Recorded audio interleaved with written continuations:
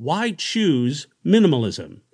There are a number of ways that minimalism can change your life for the better. It will certainly make you healthier. If you're going to embrace minimalism, that should include the food you eat. There's no gorging on junk food or ordering the largest bucket of popcorn that's available when you decide to go see a movie. Instead, you'll eat what you need and what you truly enjoy. Nothing else is necessary. Your mental health and emotional health also stand to improve because you'll experience less stress and pressure to keep up. Minimalism is not only better for you, it's also better for the planet. The constant production of material goods has wreaked havoc on the Earth's natural resources and human capital. Minimalism calls you to buy used things that already exist and to resist the desire to amass anything that's new or mass-produced. You'll be protecting the environment and living a greener lifestyle that is generous to the planet that you share with other people and species. You'll achieve a lot more financial independence when you live according to minimalism.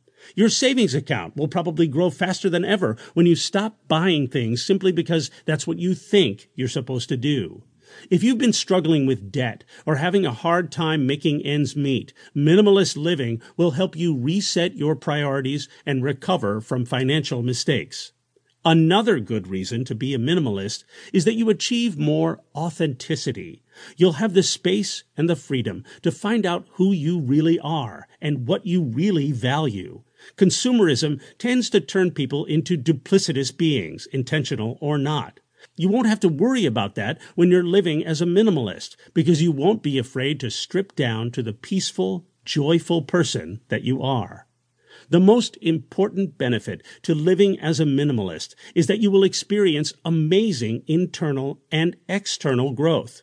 It might be difficult and counterintuitive at first, but the more you're able to make peace with your new priorities, the better luck you will have in settling into this new lifestyle. You'll find that your blood pressure is probably lower. Your stress and anxiety levels are nearly non-existent, and you're able to approach each day with a more grateful and accepting attitude.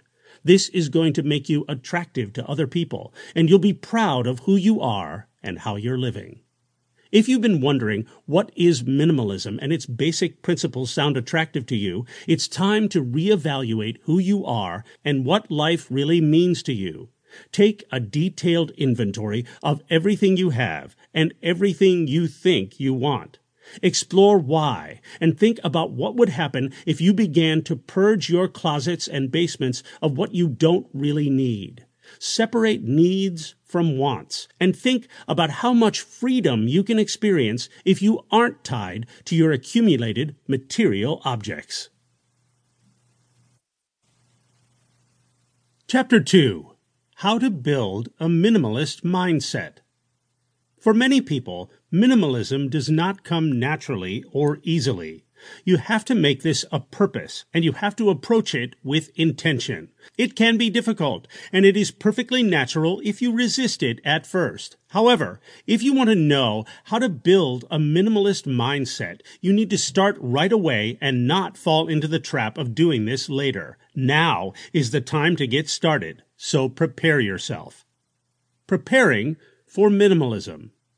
As you transition towards minimalism, you'll start to buy and attract only what you need and what you really care about. That means your third pair of silver hoop earrings are unnecessary, and so is the second iPad and the growing collection of athletic shoes in your closet. You'll need to purge your belongings if you want to embrace a minimalist mindset. This doesn't mean that you're going to waste the items and material goods that you have. One great thing you can do is to donate them. Share what you have with people who need those things, because believe it or not, some people don't have any television sets at all. You don't have to empty your closets all at once. Let yourself take the time that you need to move towards this lifestyle. Go slowly and perhaps clean out one room in the house per week. That will give you the ability to donate or sell what you now realize that you don't really need. It will also slowly introduce you to the freedom you can feel when you don't have all this clutter and stuff taking up your physical, mental, and emotional space. It's going to feel liberating. And as you